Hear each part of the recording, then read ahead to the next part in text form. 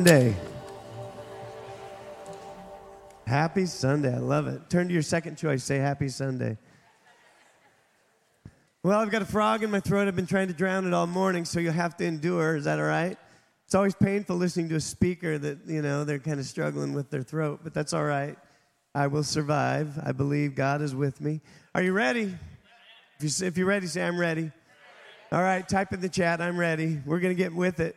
We're in John chapter 12, and I'm really excited about the story today. We're going to talk about the anointing at Bethany. And this is a short section of Scripture, but it is so powerful. And we're studying the book of John because John gives us some great tools to lead other people to Jesus. And we believe that as a church, our number one mission is to lead people to Jesus. If you believe that, say amen. And we also believe that we are to help disciple others to obey the commands of Jesus and follow in his ways. And so with every effort that we have and all of our resources, we move in that direction. So today, if you would, turn to John chapter 12, and we're going to get started. I want to begin today by asking you a question. What is a non-negotiable in your life? What is a non-negotiable in your life? Let's just talk about a daily non-negotiable. Anyone have? I've asked some people this week, what's a non-negotiable for you every day? And guess what I heard a lot of? Coffee. Anyone else? That's like a non-negotiable for your day. Give me some other non-negotiables. You can type it in the chat, but give me some non-negotiables. What do you have to have every day? What? Tea, all right. Tea. What else? What? The Word of God. All right, I like it. What else? Water. Yeah, sounds good right now, actually. Anything else? Non-negotiable. Or what about your year? I asked some people, and they said, I've got to wash my face every day, like spend some time washing my face. That was what one of my soccer players said. Others said, we have to have a family vacation every year. We just have to do it. And I started asking people, what are just some non-negotiables in your day, some things that you kind of anchor your day around? And there were a lot of them. A lot of people have non-negotiables. And this morning I want to talk about non-negotiables because we arrange our lives around non-negotiables. Some of you arrange your life around coffee. That's a non-negotiable. I cannot believe Auto Mocha every morning. My driveway is when you turn into the antique mall right there. If you go down 3 houses, that's where we live. And there are days where the traffic is backed up so far, I can't even pull in. I'm like, there's like 30 cars there. They're wrapped around the backside. I'm like, who would wait an hour for some coffee? Anyone in here would wait an hour for some coffee? Okay, I see you're being honest. I like it. But it's a non-negotiable for so many people. And we have non-negotiables, and we arrange our lives around those non-negotiables. So I want to talk about arranging our lives around Jesus today. See, there was a story I heard a while back, and there was a cattle farmer in Australia. And this cattle farmer had tons of land. And he had a guest show up one day, and he looked at all the cattle, and he looked as far as he could see, and he could see 0 fences. And he went to the cattle farmer, and he says, I noticed that, and I can see all your land here, but you have no fences here. How do you keep the cattle from wandering off when there are no fences? And the cattle farmer looked at him, and he said, you see that hole over there? And he goes, yeah. He goes, that's a well. And there's water in that well. And it is the only water source for miles. And the cattle know that it's the only water source. And so they stay close to it. They arrange their lives around the well. And so this cattle farmer, he was not a fence builder, he was a well digger. And he would dig wells, and he knew the cattle would stay by the well. That's what Jesus was. Jesus was a well digger. You see, when you build fences, they divide. It's easy when you have a fence to label someone on the outside, but we're on the inside. There's an overemphasis on I'm right and you're wrong. People often don't feel welcomed when there's a fence. I remember going to Seattle, and there were these huge bison on the side of the road before Cle Elum. And I wanted to take a picture of them, so I got out, and I remember walking up, and I had my camera in my hand. And I reached out, and I touched the fence, and it was an electric fence. And I could just feel the voltage going through my body. And if that wasn't bad enough, and I was just going to orient myself to the, trying to get my camera up, I did it a second time. I grabbed it twice. You'd think the first time I would have clued in. But you see, the fence was not only to keep the bison from leaving, but it was also to keep me from going in. And it's so easy in our world to build fences instead of wells. But Jesus, he was a well digger. And not only was he a well digger, but he was the living water. The only true source of water that will satisfy the thirst. And some of you are going, man, you need some water. I think I will. But we all organize our lives around non-negotiables. But Jesus, as a well digger, he was able to allow people to not be stuck on the outside, but he actually brought them to the well. He would remove the boundaries and he would bring people in. He created bridges instead of fences. And that's why so many people struggled with Jesus. Because after all, Jesus, why are you sitting down with sinners? Why are you hanging out with prostitutes? Why are you hanging out with people that are doing terrible things? It's because he was a well digger. And he came for the sick, not the well. And he calls us to do the same. And those cattle, they oriented their life around that well. And that is exactly what Jesus wants us to do. See, Jesus, the well digger, is worthy of our absolute devotion. He's worthy of it. He is worthy of us arranging our life around him. And so this morning, I want to read for you about some people in this text who arranged their lives around some things in John chapter 12. There's several characters in this story, and you can see them begin to arrange their lives around things. I remember as a young teenager, I really felt like I had a lot of fence builders in my life. There were people that kept me on the outside. I remember going to youth group and never really feeling accepted inside the circle. I remember going and I would hear people just laughing and talking and joking around, and I remember trying to enter into those conversations, but a fence would go up.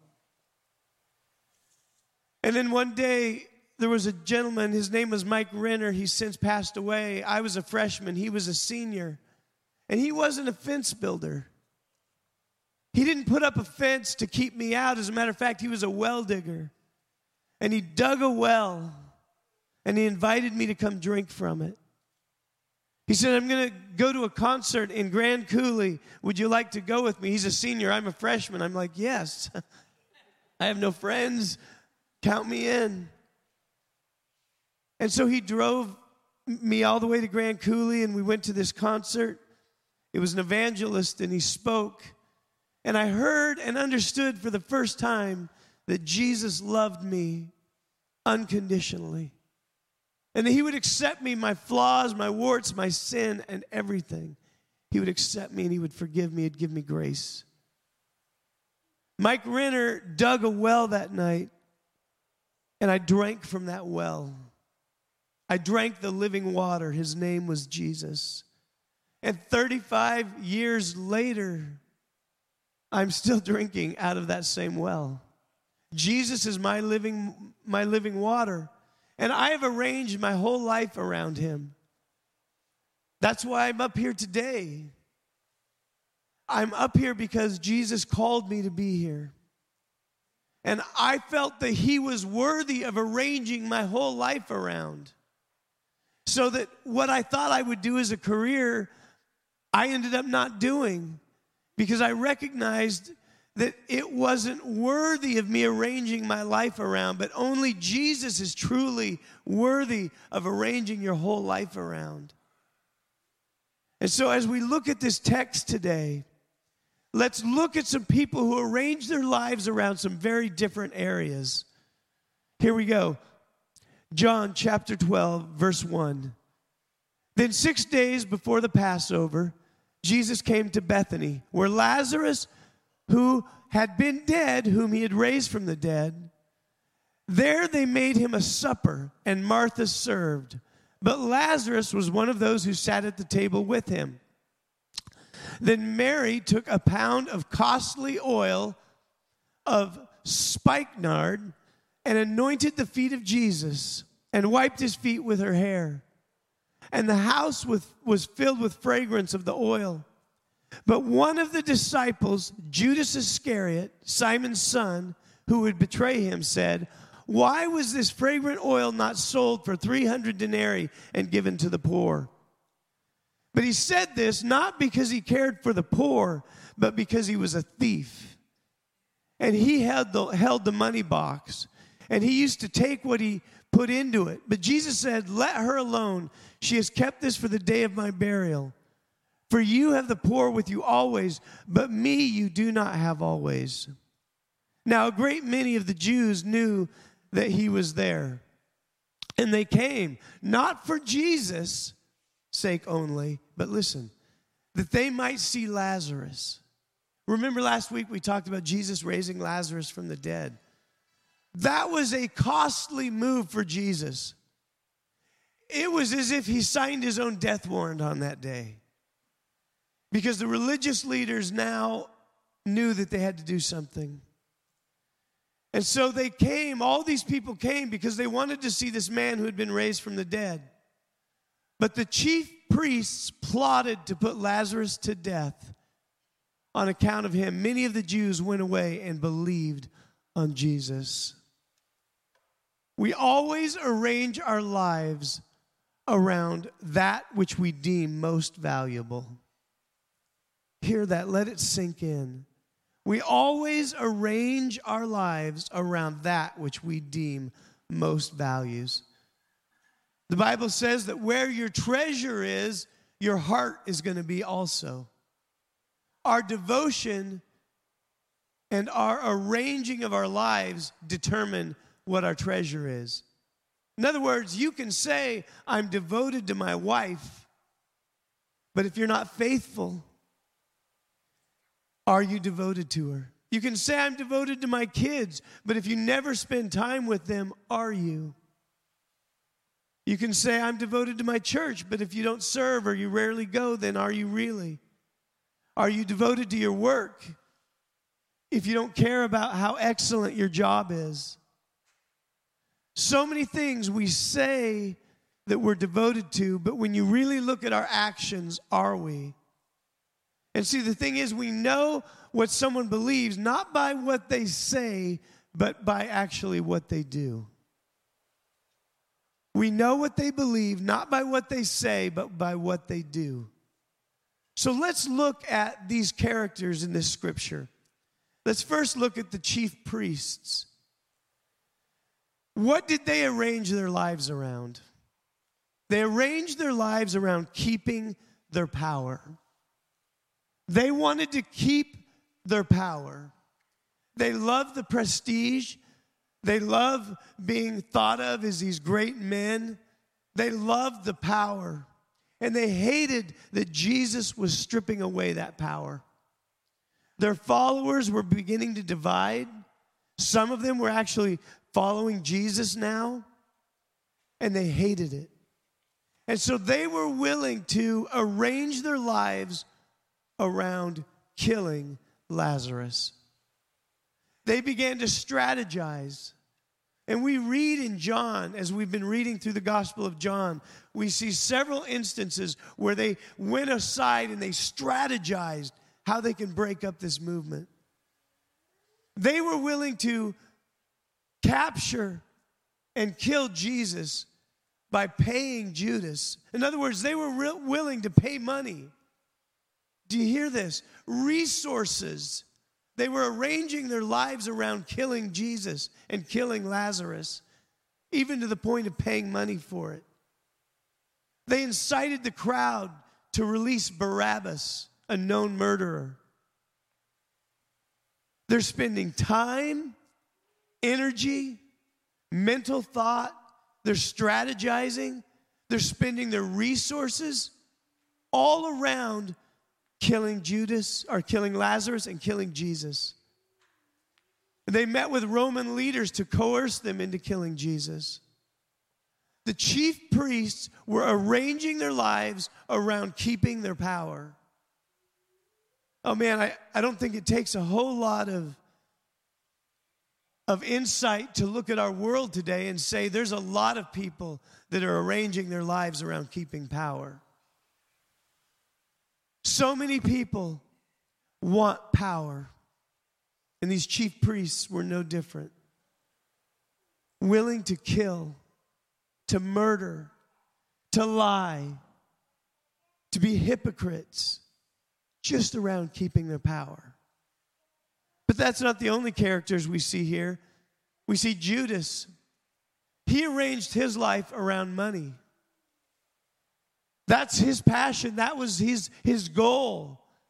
You know, he willingly and secretly stole from the money box. Do you know what the money box was for? The money box was when people would give to Jesus' ministry, they would put it in this box and they would feed the poor. They would take care of the needy. Judas could care less about that. All he cared about was money. It says he was a thief. And he held the money box. And so he would take from it. He would steal. He collaborated with the religious leaders to help them capture Jesus for a few pieces of silver. Because he arranged his life around money. He was willing to lead a mob to Jesus in a garden that he knew Jesus would go to because Jesus was a man of prayer. And he knew that every night that Jesus was in Jerusalem, he'd be in this garden praying. And so he knew exactly where to take this mob. And he was willing to do it. He was willing to strategize with these religious leaders. He was willing to sell out Jesus for a few pieces of silver. He was willing to arrange his life around the love of money. And sure enough, he showed up with a mob, ready to take Jesus. And what does Judas do? He betrays Jesus with a kiss. He betrays his Lord, the one who gave him purpose, the one that called him, the one that gave him dignity. He betrayed him with a kiss. He arranged his life around the wrong thing. And how do we know that he arranged his life around the wrong thing? Because when it was all said and done and he got his money, he recognized that he had betrayed innocent blood. He recognized he had blown it. He recognized he had done all of this for money, which was not ever going to satisfy him. Instead of loving the well and the living water, he sold out for a few pieces of silver. And he went back, and in shame, he threw it down, and he says, I've betrayed innocent blood. Instead of going back to Jesus, who would have most surely forgiven him, it says that he went out and he hung himself. He loved money. And he was willing to sell Jesus out. He was willing to arrange his life around money. Chief priests and religious leaders arranged their life around keeping power. Judas arranged his life around money. And Jesus talks a lot about money. As a matter of fact, it's probably the thing he talks most about. And it's so easy to orient our life around money. But there's another character. Jesus arranged his life around people. He loved people. I mean, the whole Gospel of John, as we've been studying it, is around Jesus loving people. John chapter 1, it says he left heaven. He left the unbroken fellowship of the Trinity. And it says that he was a light that shone in the darkness. What does it mean to shine in the darkness? See, if I'm shining into the darkness, that means I'm up here and I'm shining a light into the darkness. But I'm not risking anything because I'm still safe. But that's not what Jesus did. He went into the darkness and he shone inside of the darkness. He left the glory of the Trinity, the glory of heaven, and he became man to suffer with us, to know what it's like to be tired, to know what it's like to have pain, to know what it's like to get older, to know what it's like to be betrayed, to know what it's like to have someone say they love you and then stab you in the back. Jesus did all of that because he loves people, and he arranged his life around the love of people. Remember, he saved a groom from being embarrassed at a wedding when they ran out of wine. And Jesus knew as soon as he did that miracle, he was throwing his glove down. The gauntlet was going to be played. He was crossing the Rubicon. He was going to fight against the forces of darkness. And yet he still did it.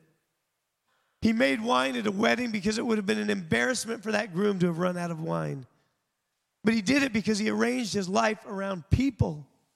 He loved people. He confronted the greedy, the religious leaders, the money changers, knowing that when he did it, it would be at a great cost to himself eventually. And then remember when he went to Samaria? He never had to go to Samaria. He could have went straight north and followed the Jordan River, but he didn't. It says he went through Samaria, and he went through Samaria because there was a woman there. She was an outcast. But he loved people, and so he arranged his life around people. He healed the lame man on the Sabbath, knowing what that would mean to the religious leaders. He healed the man born blind. And when he did that, and the man was healed, the religious leaders started persecuting this man. As a matter of fact, his parents even rejected him. His neighbors rejected him. But Jesus arranged his life around people. And so he went and he found that man born blind. And he loved him. Jesus arranged his life around people. He wept with Mary and Martha when their brother died. Oh, he knew he was going to heal him, but he wept with them. He wept with the people because he loves people. And then he raised Lazarus from the dead. And when he did that, when he raised Lazarus from the dead, you have to understand, when he did that, he knew that that miracle was going to be his death sentence. That miracle would be his death sentence. But he did it. He loves people. And then there's Mary. Mary arranged her life around Jesus. And that's our call. He is worthy of arranging your life around. The chief priests arranged their life around keeping power. Judas arranged his life around greed. Jesus arranged his life around us, you and me, people. But Mary arranged her life around Jesus. Number one, she spent time with him. She spent time with him. It says, as Jesus, this is earlier in John, as Jesus and his disciples were on their way, he came to a village where a woman named Martha opened her home to him. She had a sister called Mary who sat at the Lord's feet listening to what he said. But Martha was distracted by all the preparations that had to be made. She came to him and said, Lord, don't you care that my sister has left me to do the work myself? And then she decides to tell God what to do. Tell her to help me. And here's what Jesus said. Martha, Martha. And he didn't say it twice. It's just emphasis. Martha, the Lord answered, you are worried and upset about many things, but few things are needed, or indeed only one. Mary has chosen what is better, and it will not be taken away from her. Mary, you want to arrange your life around Jesus? Follow what Mary did. Mary spent time with Jesus. She sat at his feet. Why are we doing this United in Prayer? Every weekday morning at 8 o'clock on our Christ Center Facebook page, different ones of us are leading a time of prayer. The reason we're doing this is because it's so important for us to pray together, but it's so important for us to spend time with Jesus, just like Mary did. Tomorrow morning at 8 o'clock, I'll be talking about how you pray when there's darkness around you. But the reason that we're doing that is because we want you to spend time with Jesus, and we want to give you tools to do that. And so I encourage you, 8 o'clock this next week, tune in, face our Christ Center Facebook page, and you can go there even after 8 o'clock, and it'll still be on the feed, and you can join us. But they say, the scientists say that if you pray for 12 minutes a day for 8 weeks, they can actually tell on your brain scans that you've done that. That's crazy. God is real. Jesus is worthy of arranging your life around. Mary chose the great thing. She spent time at his feet. And I believe we're all called. God is a calling for all of us. Mary had a calling. But remember this little axiom. It's always who before the do. It's not as much what you do for Jesus, it's who you are. He is more interested and concerned with who you become than everything you do. It always takes precedent. That's why in Ephesians it says, walk worthy of your calling. It's who you are before the do. Honor God with your time. If you honor God with your time, He will honor us with His voice. Boy, this is so good. If you just take some time to spend with the Lord, He will speak to you. So Mary chose to arrange her life around Jesus. She spent time with Him, but that's not all. Mary chose to pour, not to store. Listen to this. This perfume that she got was not just this cheap perfume. It was actually derived from a plant that people would get in India. And they would work this plant into a resin or a harder substance. And then they would break it down and they would convert it into perfume. And it was expensive. And she took enough that would equal about a year's salary. That's what she took. She went in and she got her basin of perfume, a year's salary. She chose to pour, not to store. She gave out. She was a giver. She was generous. What a great lesson for us. Imagine she took all of that, what would have been the equivalent of a year's worth of salary, and she poured it out on the feet of Jesus. You didn't pour this on the feet of anyone. You poured it on their heads. But she poured it on his feet. How beautiful are the feet of them who bring good news. It was a prophetic act. And she poured it out on his feet. Can you imagine taking a year's salary, just dumping it out on someone? And that's what she did. She believed. She so believed in Jesus. She so trusted Jesus. She was so willing to arrange her life around Jesus that she believed if she did this, he would take care of her. You know, Tim talked about the fish and the loaves a few weeks back. As long as they kept the fish and the loaves, it was only 2 fish and 5 loaves. But as soon as they gave, God multiplied it. He multiplied it. And that's the way God is. As long as you store, you have what you have. But when you pour, God multiplies it. And it's just like our tithe. When we tithe, that's God's. It's His. That 10% is His. It's not ours that we're giving. It's us trusting and giving it back to Him. And we do it every week to our local church. We give that 10% away. But what is a storehouse? A storehouse is above and beyond your tithe. It's when you choose to set money aside so that you can be generous.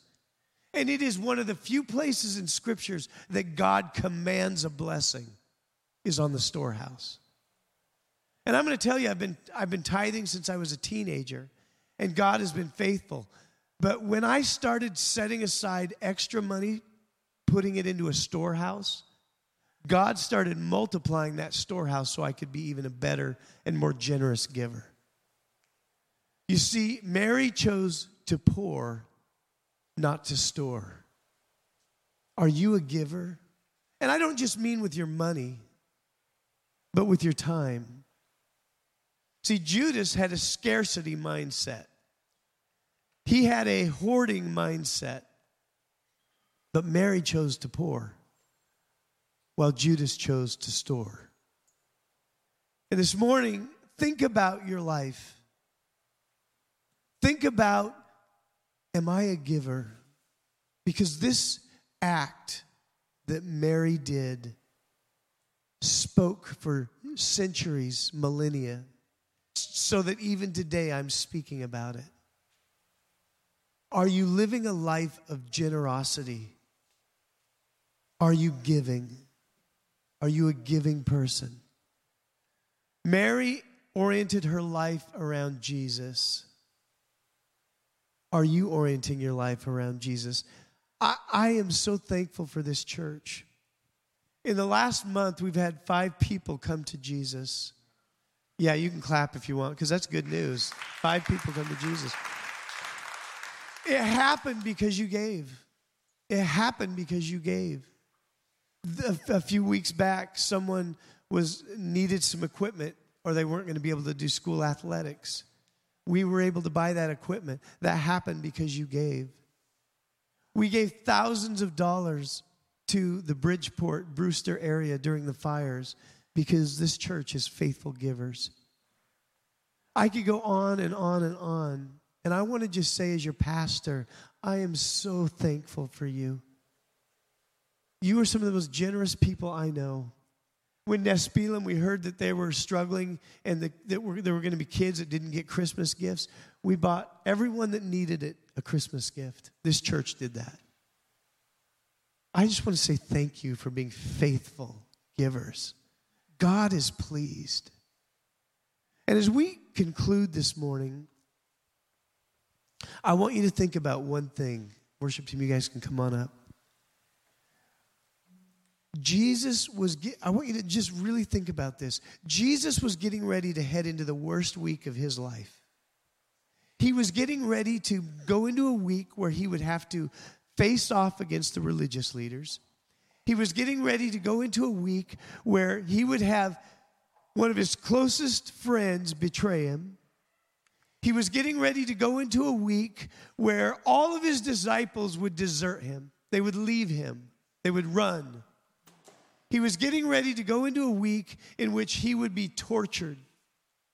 He was getting ready to go into a week where the sin of the world was going to be dumped on him.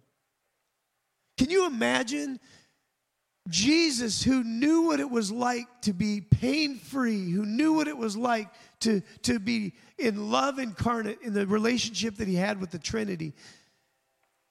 Can you imagine Jesus gave all that up and he's getting ready to walk into the worst week of his life because he loves you, and he arranged his life around people. And then here's Mary. While Judas is saying, hey, she shouldn't have done that. We should have given it to the poor. And he didn't care about the poor. While the religious leaders are plotting how to kill Jesus, what does Mary do? Mary takes that costly perfume and she dumps it on his feet. Feet that would begin to walk into the Passion Week. Feet that are about to be nailed to a cross. Feet that are going to have to be staggering just to carry a cross. She dumped it on the feet of one in whom he would be beaten so bad, historians say he was almost unrecognizable. And yet, I believe that in the midst of all of that, as he was walking through this week, he could smell the perfume. He could smell the perfume that was dumped on his feet. That while his close friend is stabbing him in the back and his disciples are all running and he's being taken before this joke of a court, as he's being beaten with a cat of nine tails and it's ripping flesh off his back, as he's going through all of this, he could smell that perfume. That perfume that says, someone loves me. Someone loves me. Someone was willing to sacrifice so much just to put that perfume on my feet.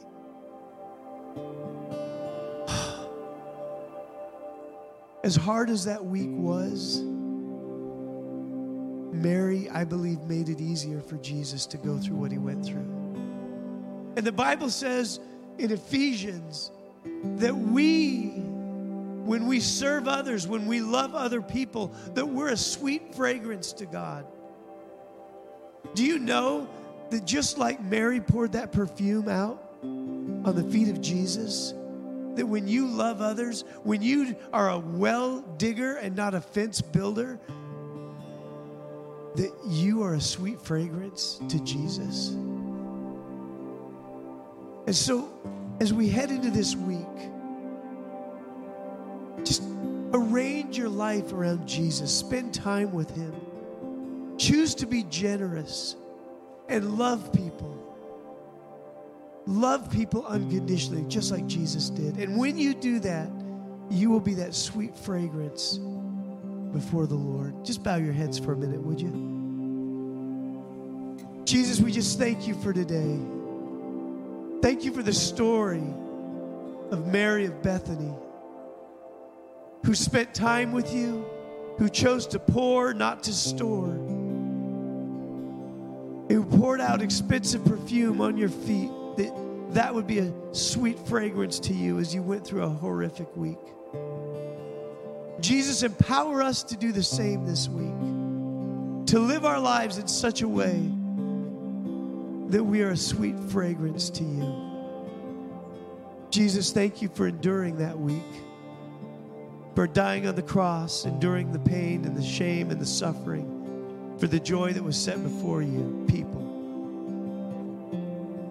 Maybe you're here today and you've never heard about a Savior that loves you so much that he died for you. He lured all your oppressors, he lured all your accusers into the tomb. And he took your sin in there as well. And he defeated all of it so that you could be free and one day live with him in pure joy, in pure love for eternity. If that's you today and you say, hey, I want to make a decision to follow Jesus, I'd just like you to slip your hand up and then down. If that's you today, you want to make that call. Right on. Anyone else want to make that decision today? Maybe you're watching online or you're listening at some other time. Just pray this prayer. Lord Jesus, I give you my life and I give you my heart. Thank you for suffering and dying for me on the cross. I believe in you, and I choose to follow you. Thank you for your grace. I choose to live for you the rest of my days. If you prayed that prayer, maybe just type "I believe" in the chat, or come talk to me afterwards. I'd love to just visit with you for a moment. God, thank you. Empower us today to be your servants, to be that sweet fragrance, to love others, to dig some wells this week. In your precious name. And everyone said, amen. Let's stand and worship.